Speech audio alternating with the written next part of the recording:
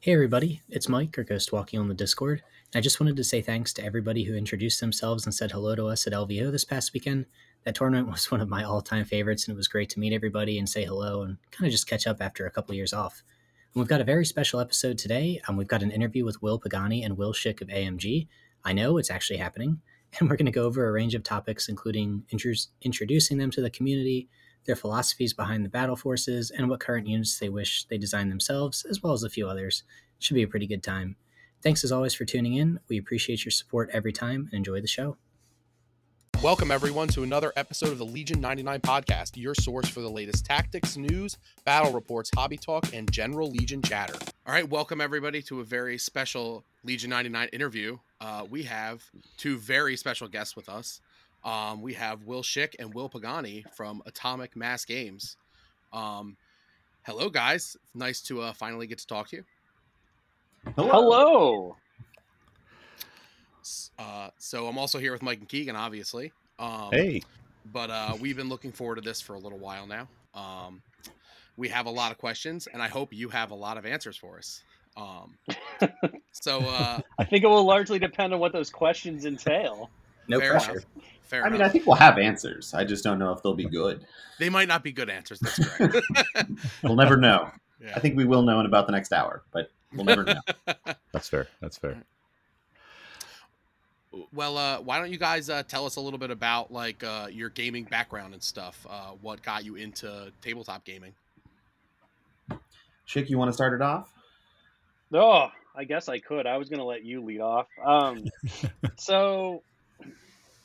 Tabletop gaming. I guess like kind of the roots that got me into tabletop miniatures gaming was my dad and I used to build model airplane kits from World War II in the basement. And I just thought that was super cool. And it was one of the few things that we could do together without typically winding up in like the father-son like power struggle. So we did that a lot. And then I discovered miniatures gaming. Like I discovered classic Battletech like way back in the day when it was still printed by FASA. And I thought giant robots are amazing. So I was like big into Macross and stuff like that. So I was right in, right? I was like, I can do this. And there's like little miniatures. Like this is in. So I got that. I started playing that game when I was like 8 years old. What a great game for an 8-year-old to play. But for whatever reason, I enjoyed it. And from there, I did a lot of like trading card games, got really into the Star Wars Decipher trading card game, the CCG that they did. Because I loved Star Wars as a kid, and of course still do. Who doesn't? In everyone's own way. So I was really into the card game. Obviously, like had a lot of that, and then because I was there, going to the game store a lot because that was the only place to get it, and we lived in a very small town. They were like, "Hey, you like Star Wars? Maybe you'll like these other things," and they just brought in Warhammer 40K, which of course I think like most everyone's origin story kind of starts with a GW game, you know, because they're just so prolific. And back then it was like that was all there was really, because we're talking almost 30 years ago now, more like terrifying. It's old. Anyway, so I got into that, and my parents and my family would all joke because I painted like my little miniatures, and I played and I ran tournaments for the local store. I just got like all in. I was so into it, and they'd be like, "You're gonna make this a career someday?" And I was like, "You're ridiculous! Like this is a hobby. I will never do this as a job." Joke was on me, because it did eventually lead to me getting into the industry. On a lark, I applied to some industry positions. I got one. Wound up taking it, and then wound up 3 years ago, right? Yeah, it's 2022, 3 years ago. So about 4 years ago, got the opportunity to start working on Atomic Mass Games and start a new studio, and I got to do that with my good buddy here, Pagani. We had worked together for several years before that and had a very close shared vision along with Dallas Kemp and Marco, who also started the studio with us. There were 4 of us when we started, and just recently got the opportunity of a lifetime to start working on some Star Wars miniatures games as well as the stuff we initially started with. So that's kind of like my journey in a nutshell. It just all happened, you know. None of it was intentional, except that I wanted to play games with cool miniatures and I liked big robots. So there you go. Nice. There you go. I love them. For me, I started my hobby journey back when I was a wee little peanut. After seeing some like historical museum dioramas, my brother and I started casting our own little lead miniatures in our kitchen. Is how I started with that, and we would paint Oh, them and wow. stuff. And we would That's play awesome. games with them, and then we went through about a Sweet. million games, and then I was like, I'm a teenager now, and I don't need to play games, which was obviously a lie. Uh, so I started playing Mage Knight. What was kind of my first like real entry into miniature gaming, and then from there I jumped into War Machine and Hordes and all sorts of other games. Eventually ending up at Games Workshop to go back to Shix. Everyone goes here eventually with Warhammer. And then yeah, I just ended up starting a game store in, gosh, I don't even know what year it was at this point, 2008, I think. Ran that for 8 years, and then jumped into the production side of game development and game creation. And as Shik said, 3-4 years ago, got to start Atomic Mass Games with him, and the rest is history. Would you say that like your store ownership was kind of your springboard to kind of get into like the back room of game development? Or did it just kind of happen along, like you met, person X and they're like, hey, you should try this out too? Well, so I played a lot of games at my game store because I love games. I played in a lot of tournaments for War Machine and Hordes, traveling all over the country, all over the world to play those games and stuff. And owning the game store definitely gave me a chance to sort of fully immerse myself in games and learn a lot about what a good game is, what a not so good game is, and what can you learn from each of those, right? Because you can learn almost more from a game that doesn't do very well, and looking at this from like a retailer perspective, right? Than a game that does well, because you can see the pitfalls and things like that. So playing hundreds of new board games a year, playing essentially every major miniatures game as it's released, to get to know it for the store, do we want to carry product for it, all that kind of stuff, was all, I think, very integral to my experience becoming a game developer. That makes And sense. then I guess that kind of also plays into the fact of like, if you've played every game under the sun, there's some that are very clearly meant for, more of the competitive crowd, and some that are more just, I'm going to get hammered with my friends and throw some dice together on the table. Now it kind of spans the gauntlet.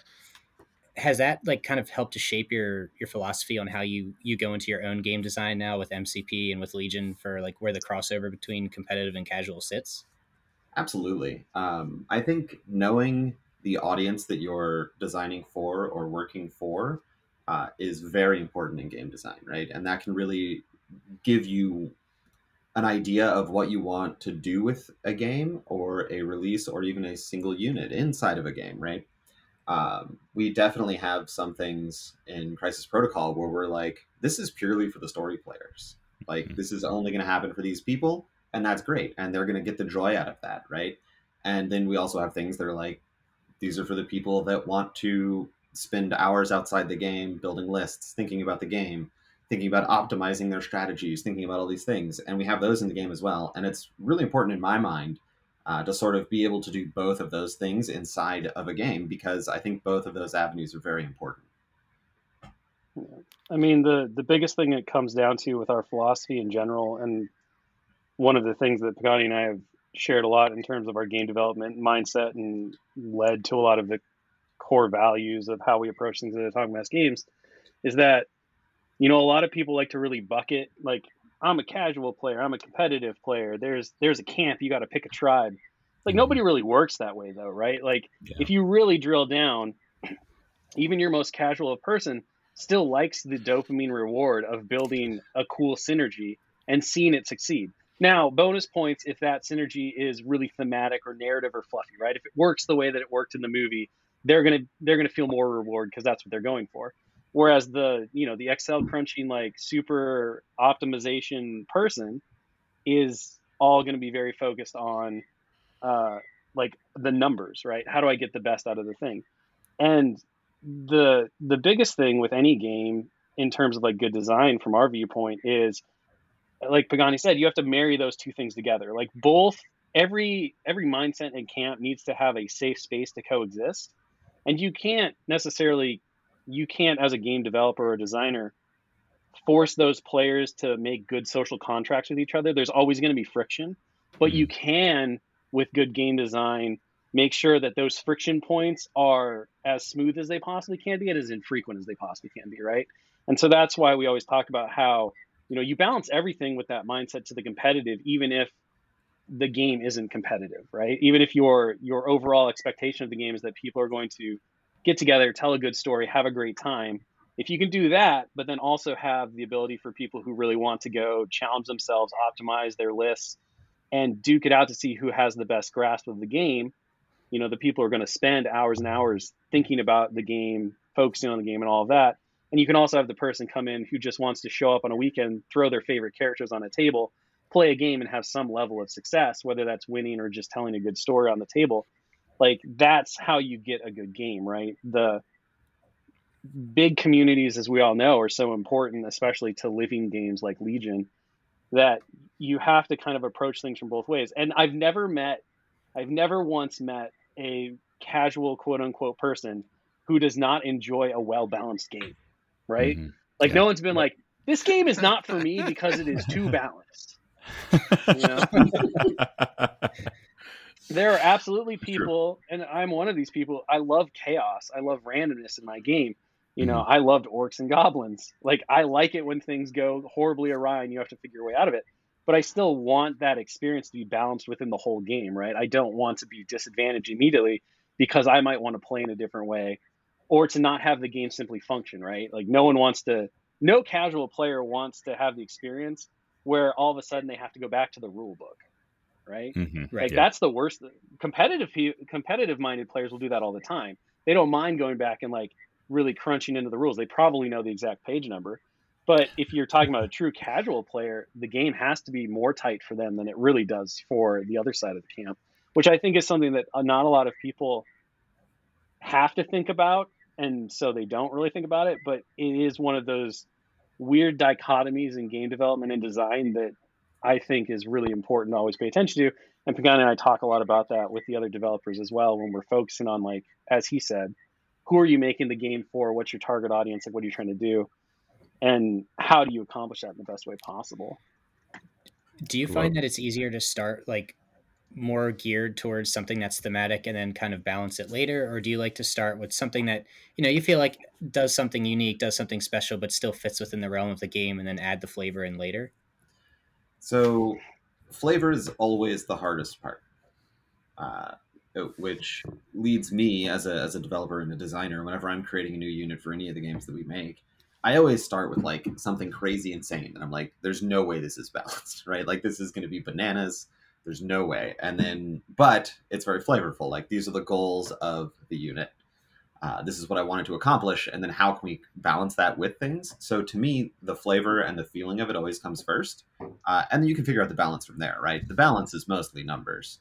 And that you can run simulations on, you can run math, you can do all those kind of things. Positioning and stuff gets a little harder for those, for games like Legion that have a positioning element. Card games, it's much easier for that kind of stuff because you don't have to worry about where you put the card on the table. But yes, so to me, it's always flavor first. We always talk about in development, it's always easier to pare down than it is to like build up. Like, it's you almost always want the initial take from your playtesters or the people reviewing it to be, this is a little too good or this is way too good, right? The second that somebody says, well, this isn't really great, this isn't really good enough, it becomes really hard to say, okay, well, how do I maintain flavor but also make things better? Like, you can get there, but it's much easier to like kick things off the cliff than it is to push them up the cliff in some ways.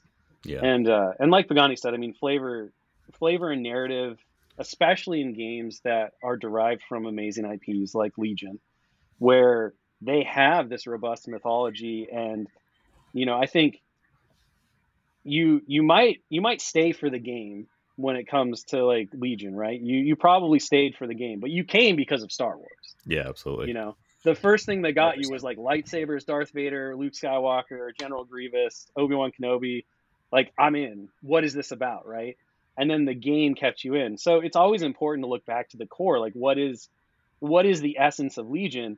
And a big part of that is that it is a method by which we all get to engage in our favorite galaxy, which is Star Wars. We get to go in and we get to have a part in creating our own little like ecosystem, our microcosm of the Star Wars galaxy. Yeah, that's it. I was just thinking, I love how you bring flavor first. That's been one of my favorite things about Legion. And I'm also one of those guys who I didn't start with Games Workshop. Legion's my first one. I came for the IP. Nice. You both have a lot of recent experience working with some really established canon flavor. How do you when you're prioritizing that, how do you balance the canon fan expectations and really your own experience as a fan in that flavor stuff? It's probably the biggest challenge in general. Okay. Like, well, from my side, it's easily the biggest challenge because yeah, there are lots of ways to do it, but the biggest challenge is that if we all secretly wrote down 5 things on a list that define Darth Vader, we might get lucky and have 50% overlap, right? Yep. And not all of us would probably even hit that.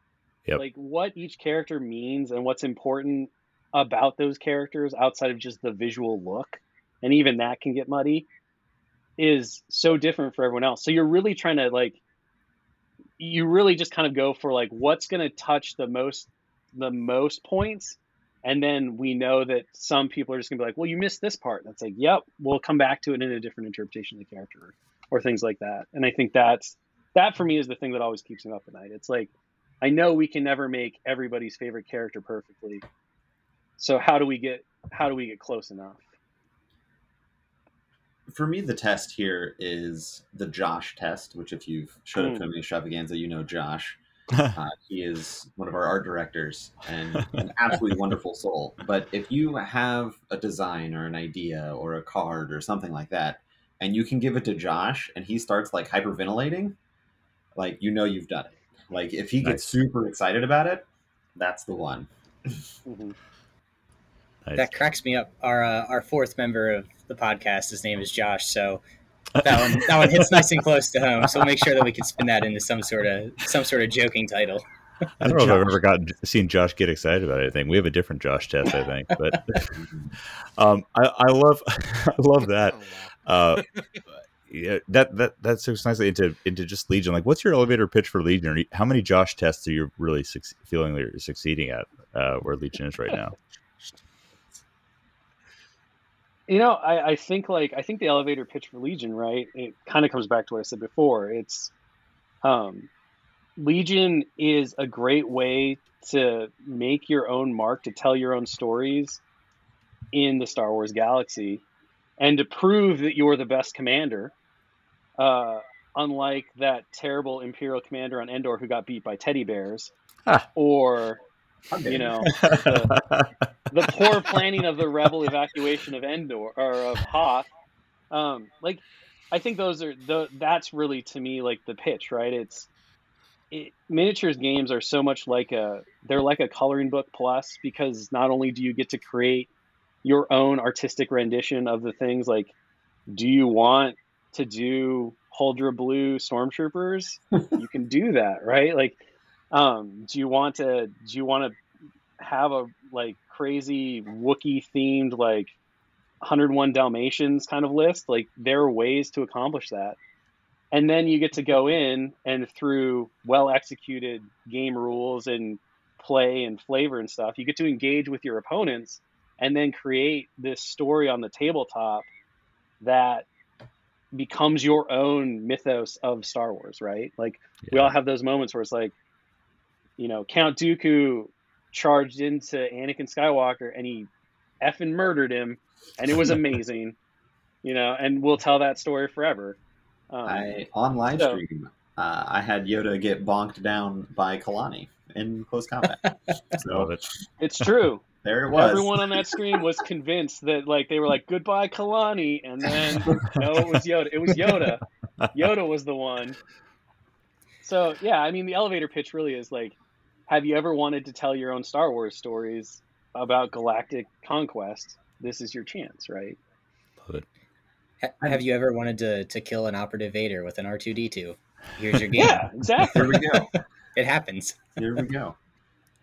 And I mean, I think I would add on one little more step past that, right? Is like, because it's you do get to tell your own story, right? But you do get to choose how you tell your story, and you can do that and sort of prove your own tactical knowledge as well, right? Mhm. So I think that's also an important part of Legion is showing that your planning and your skill essentially are important in the game as well.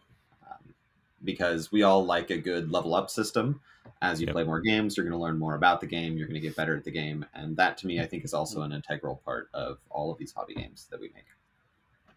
I love that comparison to being better than the commander who lost to teddy bears. That's a good one. Yeah. That's important. I mean, you got to set the bar low for people, and I don't think you can get any lower than that, right? Like, Oh man. So, if there was a unit in the game already that you wish you had a chance to develop yourself, which one would it be? oh,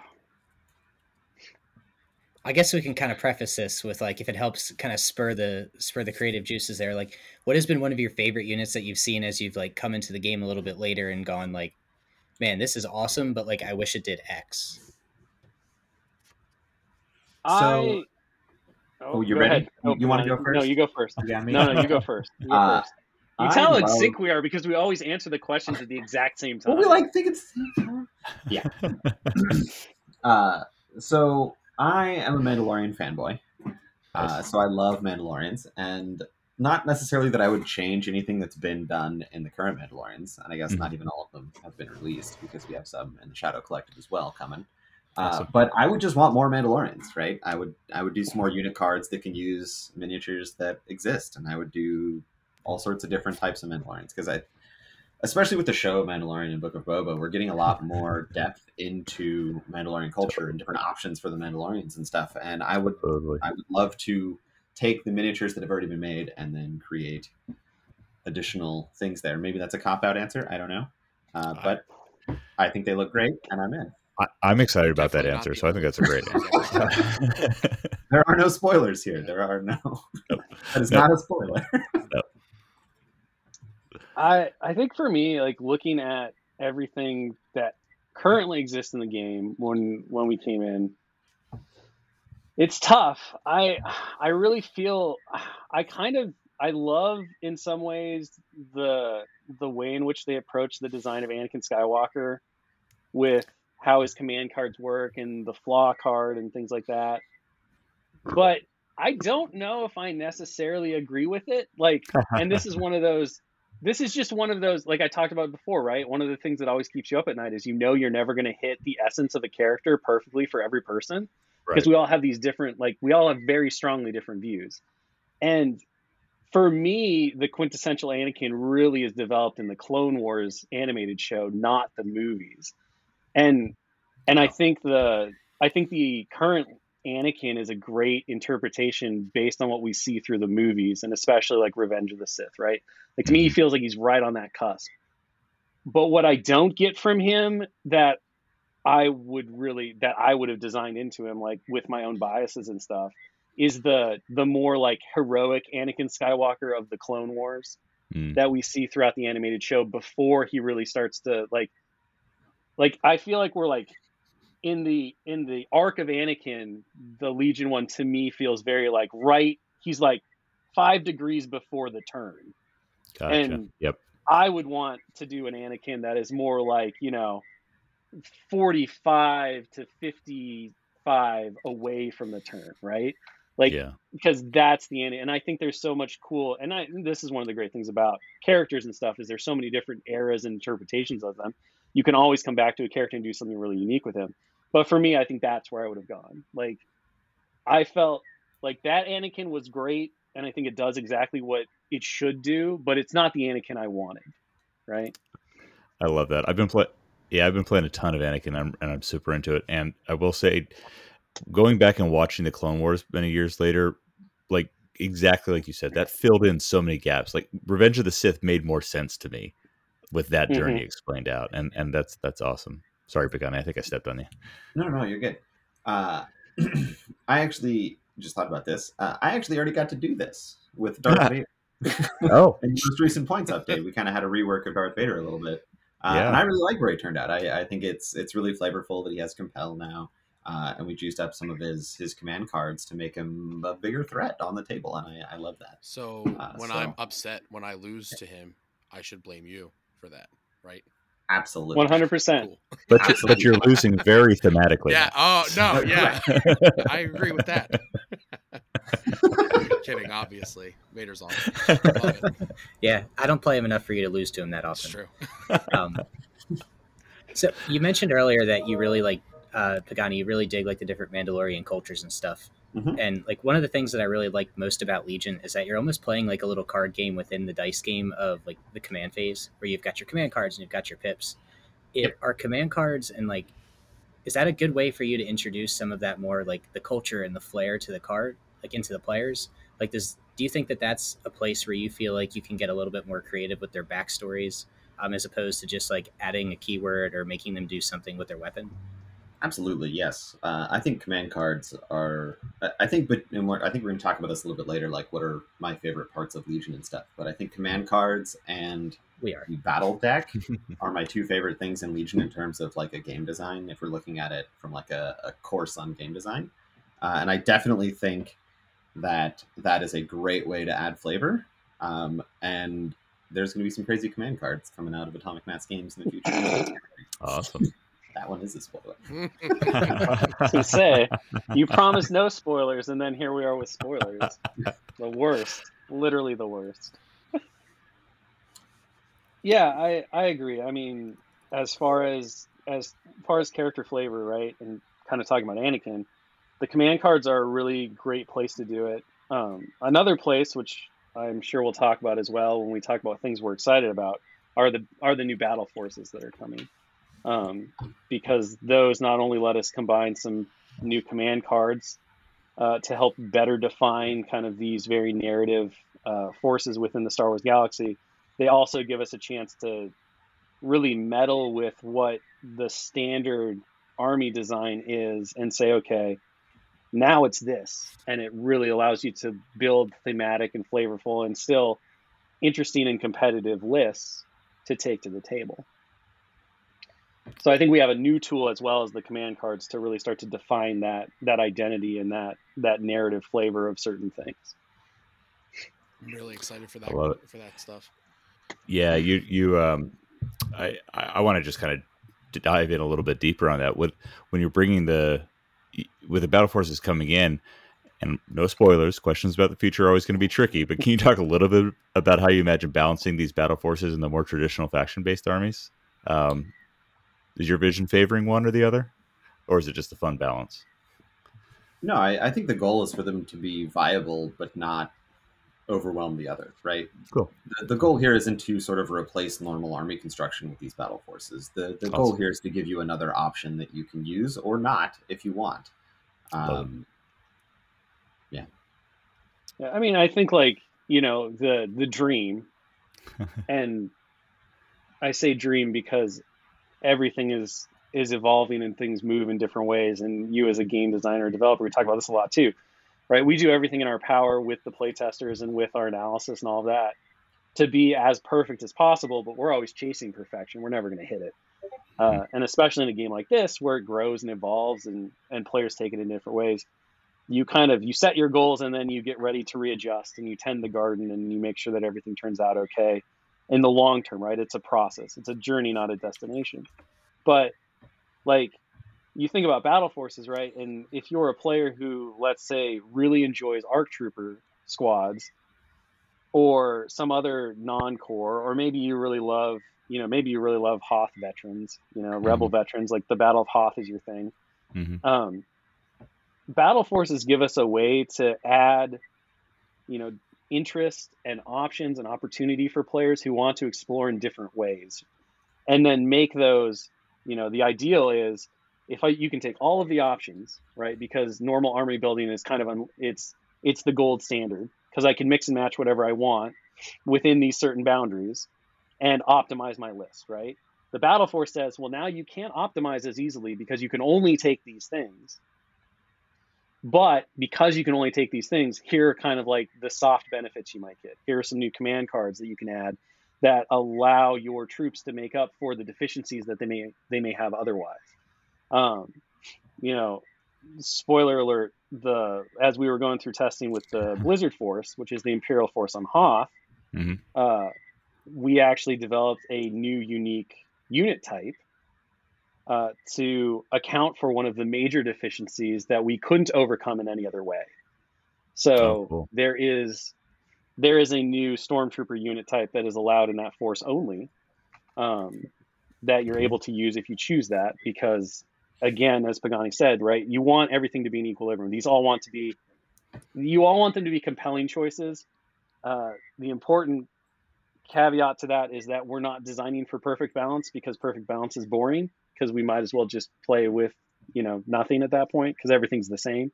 Right. But you want that curve to be as close as possible, right? So even the lowest optimal thing is so close to the upper optimal thing that a better player can overcome, right? You should never feel handicapped from the start from using it, but you might have to work a little harder for it. And that's okay, right? Because that's where the interest comes in. And that's where the challenge comes in, like Pagani talked about earlier with leveling up, right? If you can take, and he did this all the time, he would find things that in games that he played that, and I've witnessed this before, like nobody thinks this is good. How do I make it good, right? And if you keep that curve close, you can come up with some pretty cool ways to surprise people. And they're like, I thought this was no good. Now I have to rethink this, right? Because played with this way, with this certain skill, like, is it skill? Is it combinations of those kind of things? And again, that's what really leads all of us to sit here and talk about these things for hours on end and have podcasts and hang out at conventions, and right? You're always chasing the game. Oh yeah, I was gonna say, be still my heart. What you just said about finding the thing that everyone else thinks is bad and making it good. That's my thing. That's I played Jin and Pathfinders from the beginning of their existence to when they were made good with Cassian and K2. I'm with you, man. That's my Jin. Yeah. In fact, pre-RRG, I set out with Anakin and Barks for the very same thing, and I found a little bit better luck there. So thanks, Republic. Turns out red defense dice are really good. They're very helpful, unless Pagani's rolling them, in which case my stream record is not the best on red defense dice.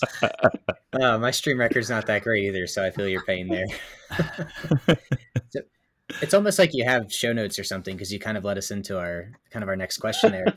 But you guys have a lot of history so far with your development, with what you've done with War Machine, what you've done with MCP, and there's a little bit of carryover between how MCP is structured with their force formations. I don't play, so I'm not really sure what they're called, but like how you build your roster, and like a Battle Force, where they've got different connections based on like their abilities and their shared uniqueness. What has been like most useful in coming over into Legion, like that you've drawn from either War Machine or that you've drawn from MCP, that you're like, I want to apply this here and this is how I can do it now? So one of the big differences, I think, in MCP from Legion in terms of army construction is in MCP you can take anybody you want in your roster. There's no factions, there's no restrictions at all. Literally any character you want can go with anybody else, which does then give us some information, like what happens when you can take everything, which then can inform us of things like, well, if we create these restricted lists of things like battle forces, what does that look like, right? And it lets us explore that space, and like what kind of bonuses do you need to have in these things to make them worthwhile playing for the restrictions that are imposed, right? War Machine also had theme forces, which are similar to battle forces in a way, where you are playing a specific fictional group of people, and they have restrictions. We've learned a lot from that. We learned a lot developing those back in the days at Privateer, and we were able to apply a lot of that knowledge going forward into battle forces. It kind of comes back to Pagani's first answer when he talked about how working at the game store and really diving into so many different games and learning the ins and outs of them, and discovering what worked and what didn't, like, allows you to craft your own process for this stuff. The ideal of battle forces, thematic subsets within a larger whole, is not unique to us at all, right? We're standing on the shoulders of giants in many ways, learning the lessons of the past and then applying them in ways. So the approach really is like, okay, what did we like? What didn't we like? What do we think worked? What didn't work? What did communities think about this at the time? What didn't they work? And you take all of that data, you run it through your own personal bias filter, and then you come up with a solution, right? And ideally your solution is the best culmination of all the ingredients that you have, right? It's a lot like cooking. You have all the ingredients in front of you. You've seen people put them together in different ways, and you said, well, I liked it this way, I didn't like it this way. Now I'm going to do it my way, and then hopefully your dish kicks all the other dishes' asses. But you never know, right? Like, taste is a very personal thing, and so it's why you have great playtesters. It's why you always try to be aware of your personal bias and look at things like, okay, well, what does this mean to this? Like, what does the community actually want? Why is this game succeeding? What are these things are? And then you work that in too, right? Because you want to be a Michelin chef that cooks for other people, not just for yourself. That's the goal, My big takeaway from this is Battle Forces are the top chef of Legion. Yeah, a little bit. I think that's actually a really good thing that isn't even really related to what we're talking about right now at all. But we're not here necessarily making a game for us. And this applies to all games, not just Legion, right? Like, we're here making a game where the goal of the game is X, Y, or Z. And the goal of Legion is a mass scale combat game that tells Star Wars stories in really cool ways, right? Like, maybe that goes back to your elevator pitch. What is that? Well, there you go. Yeah, there you go. So, hey, we're a workshop podcast. We started out doing a show called Turn Zero, so we love this. That was a poorly designed YouTube show, but we're here now. It was a prototype. It was a great series of pilots. I will say, actually, from doing that experience, you mentioned earlier how you bring, whether it's Battle Forces, whether it's other construction of your army, you're setting kind of the difficulty. Over the course of doing that Turn Zero show, I really moved away from the concept that any games are won or lost at Turn Zero. And it's really about just setting your own personal difficulty level for that game. Now, you may be setting it on nightmare mode where the other guy's got it on narrative story, but I love that. I love that approach to it as well. I think that's a great way to think about it as well, right? It's not. One of the things, and you might be with me here, Keegan, one of the things that always bothered me so much, or that still bothers me, is when somebody says, like, this is bad or this is unplayable. I'm like, no, it's not. It's just harder. Yeah. Describing something as trash is my trigger on all the Legion social medias. Yes. I can't stand. I'm totally with you there. Go ahead. I was going to say, so if we're talking about difficulty levels, is there a faction that is like way harder on the nightmare scale to like bring new units into? Like, if you're creating something for the Republic, is it harder to balance because of some of their natural sharing abilities and like Exemplar than it is to say like throw a rebel in there who doesn't exactly have as many, keywords that give synergies as like some of the clones do? I think the Republic, because of its interactions between itself, it has more kind of hard-coded synergy. Definitely makes you have to be more cautious, right? There have certainly been moments of extreme stumbling where you're like, this is fine, and then you see it in play and you're like, oh, I didn't account for this. This is not fine. I still remember the moment when Pagani kind of saw the Matrix on clones, and he was playing what was supposed to be a nice introductory playtest game with Michael Plummer, who had just joined us, and he just started like cloning. And all of a sudden, Plummer was like, I will never play this game again. Like, he was so mad. He's like, I don't get to do anything. I thought I would, like, what is even happening right now? And it was kind of because that was the moment when the light bulb turned on, and Pagani was like, oh, I get it. I see how it works. And from that point, once you get those things, you're able to address those things more up front and things like that. But there are other weird things too, like things that you just learn as you go. For example, unit sizes, maximum dice pools, things like that. That make anything difficult at times. There are limitations that we stumble into from time to time, because there's just so much to process in the game and what's there, and then the things you want to do. So it's always exciting. But that's why there's a process and it's iterative. So you can always adjust. Oh yeah. I mean, I from just not necessarily a specific Legion thing, right? But the more interaction there are between units and between cards and between upgrade cards and between command cards, right? All of those are things that you have to go down a checklist to check. So the more of those interactions that you have in any given faction, I think Republic is probably the largest. I'm going to put offender in quotes here. But each one of those interactions has to get checked and thought about, right? So the more of those there are inside of any one faction, that's going to make it more difficult. I guess the inverse of that is what, and it doesn't have to align. What is your favorite faction to design for right now? Whichever one Ewoks end up in. Ooh. I'm an Ewok fanboy. What can I say? I love it. I love it. We've heard teddy bears. We've heard the name, and we heard it at Mini Stravaganza. I think That's right. I think it's a popular thing.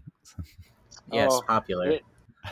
It is a popular point of argument in the studio for sure. We definitely have the pro and anti Ewok camps, but that's the best part, because then one person loves playing the Ewoks and the other person loves shooting the Ewoks. So that's right. Everybody gets their way. Yeah, I plan, if they ever do make their way to the tabletop, I do plan to burn them all with fire, so it should be a good time. I don't care if my list isn't very good, but as long as it burns the Ewoks, we'll be okay.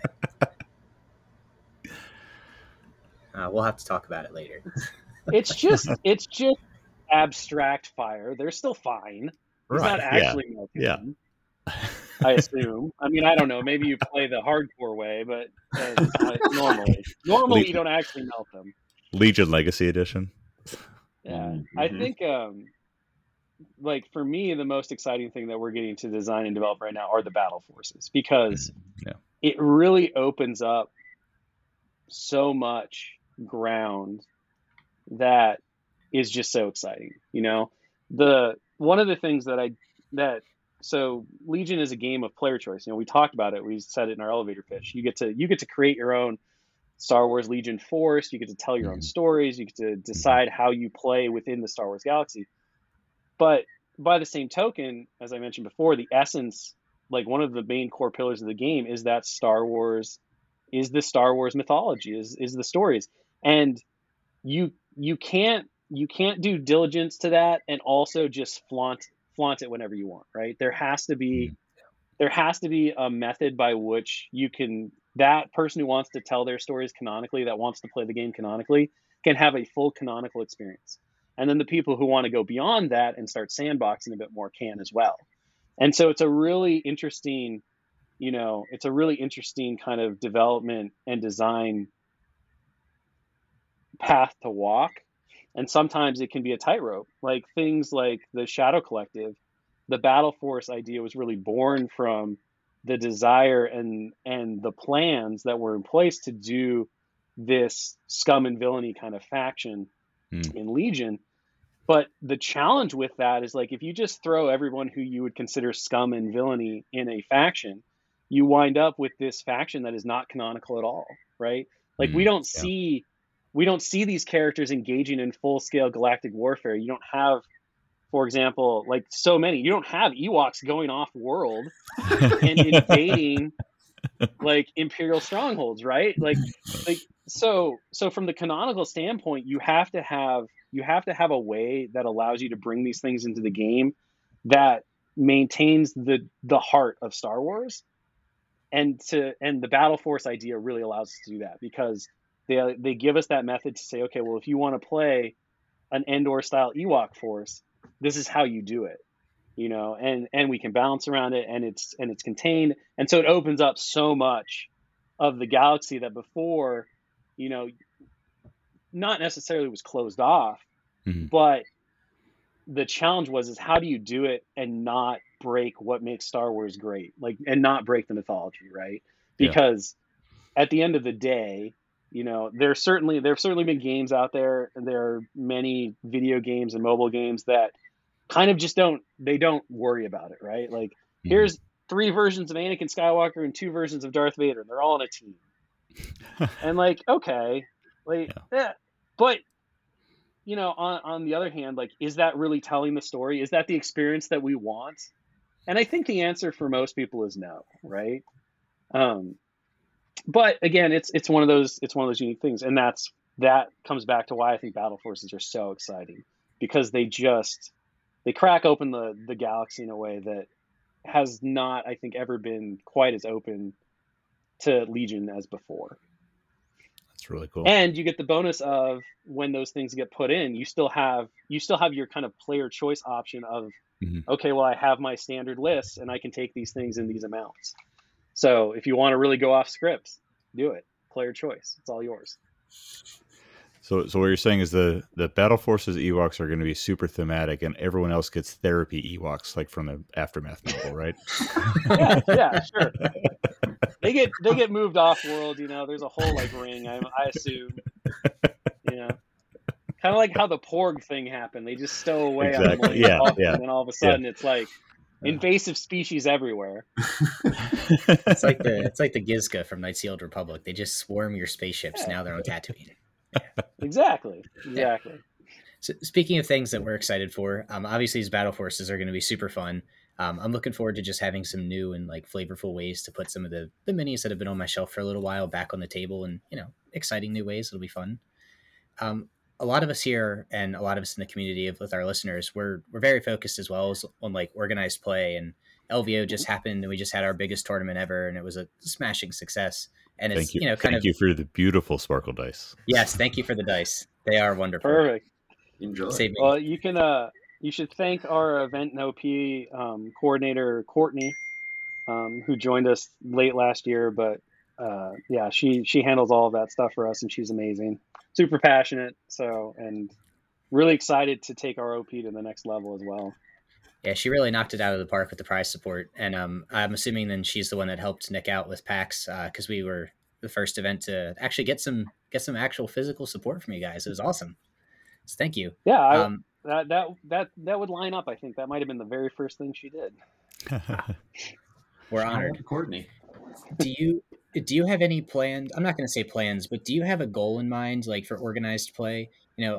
Pagani, you mentioned that you used to travel around the world and play for War Machine as well. Like, is that something that you want Legion to have, or is that something that you're going to kind of help prod in the right direction for the future, or would like to do for the future? Yeah, so there's this interesting kind of setup, right? And this is one of the brilliant things about the way Asmodee functions and the studio system in there.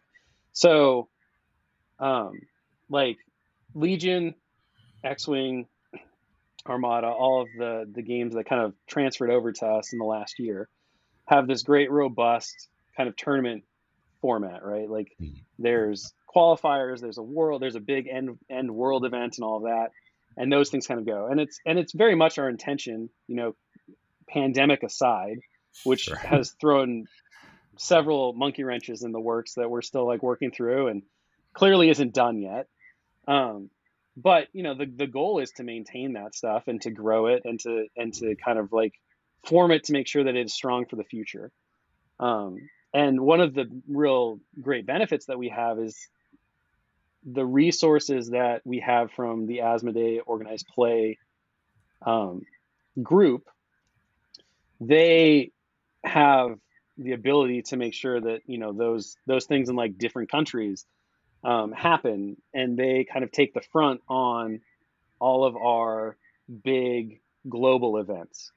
And so we work very closely with them, and Courtney is the primary liaison with them to make sure that those events happen. We plan for them, obviously. Like we sent out the request for everyone who got an invite to previous worlds that were canceled to like let us know so that we can start cataloging all of them, make sure the right invites go out. The hope is that before the end of the year, we'll get to like honor those world invites and have a big event. Who knows? Sure. But the plans are always in place. You plan for the best and then figure out how to adapt when it doesn't work out that way. So all of that is very much there, right? And then from the store level, having tournaments and running that kind of regular competitive OP, it's very important for community buildings, and there are definitely communities that want to do that. So the goal is to also maintain and build on that. I think, the biggest place where we feel like we can change things, quote unquote, change things, or make a dramatic difference or departure from what was before is, the competitive stuff is great, but there, as we've talked about throughout this entire cast, there's so many other ways to experience the game.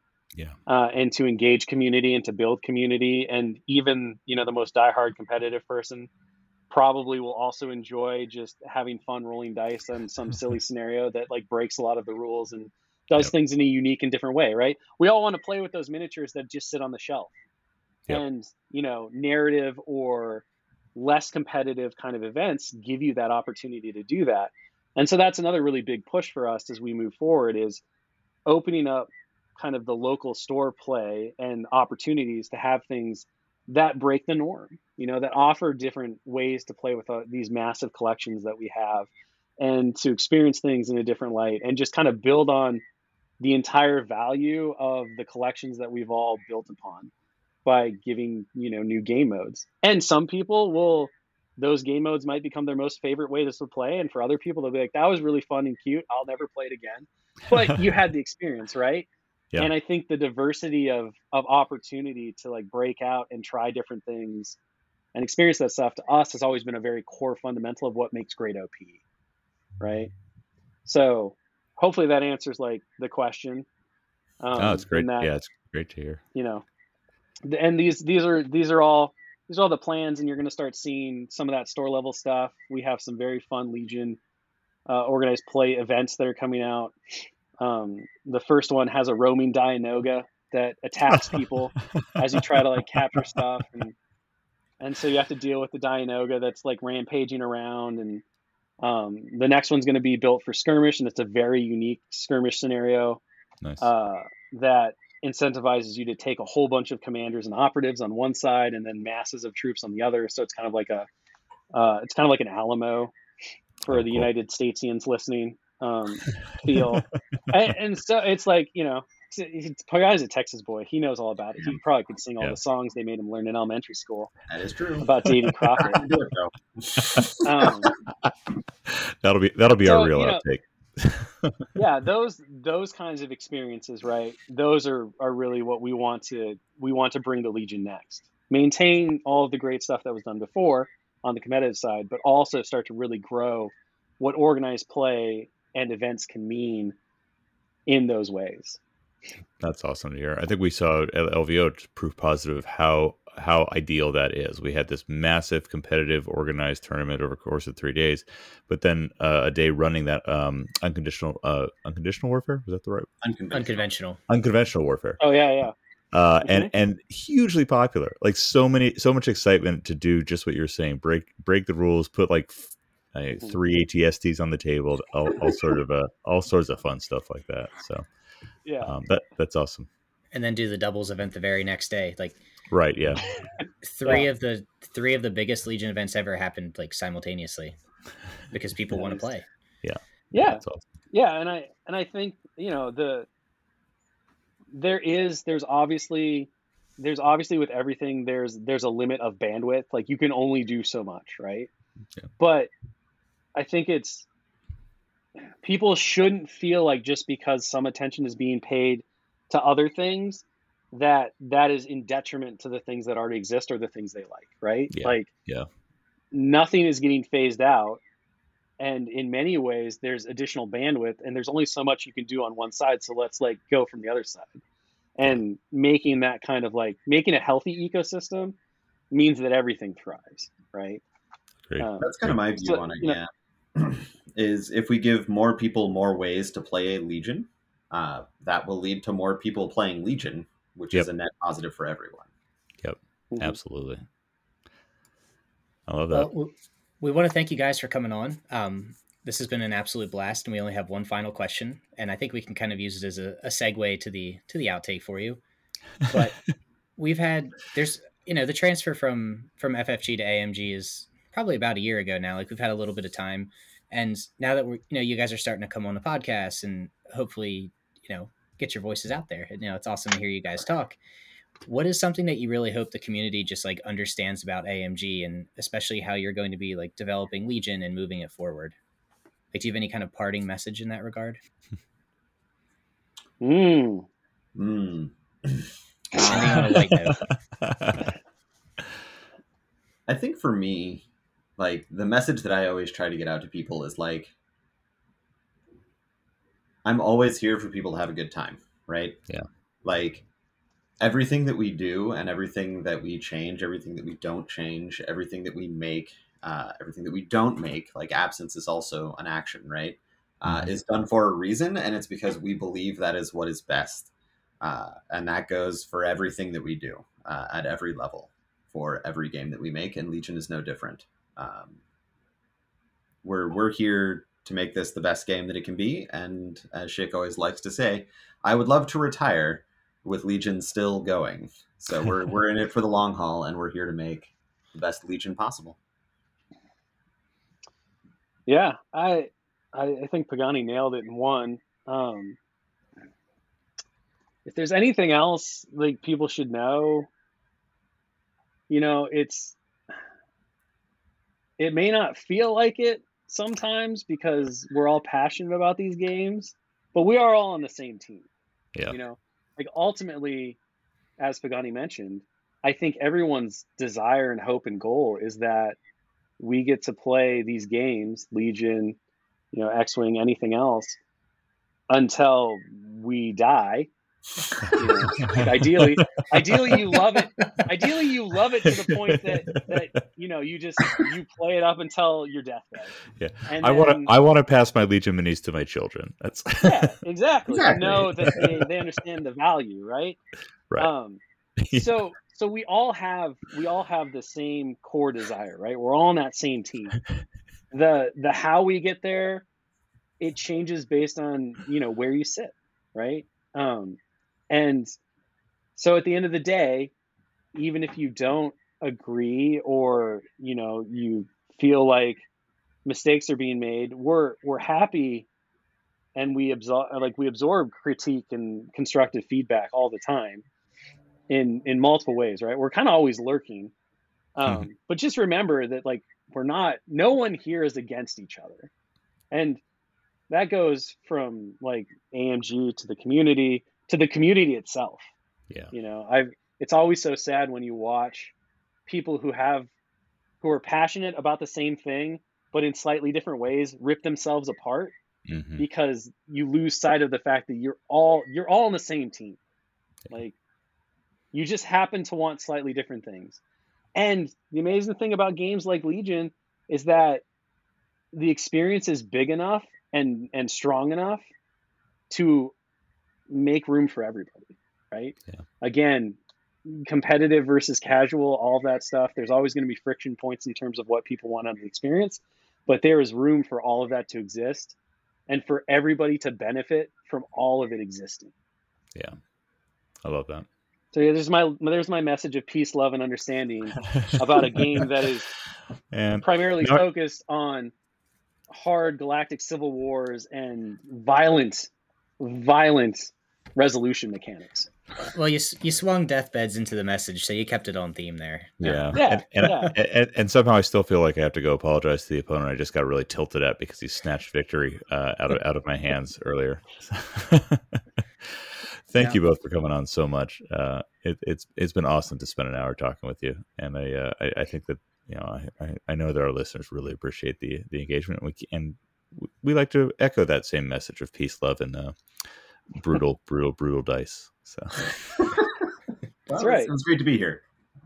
Yeah, we really appreciate you taking the time, and obviously all the work you do with the community. It's really important to have these kind of places for people to go and engage, and especially during times when we couldn't all get together at the game store. So really appreciate all that everyone does here too. So thank you guys for that. Love it. Yeah. All right.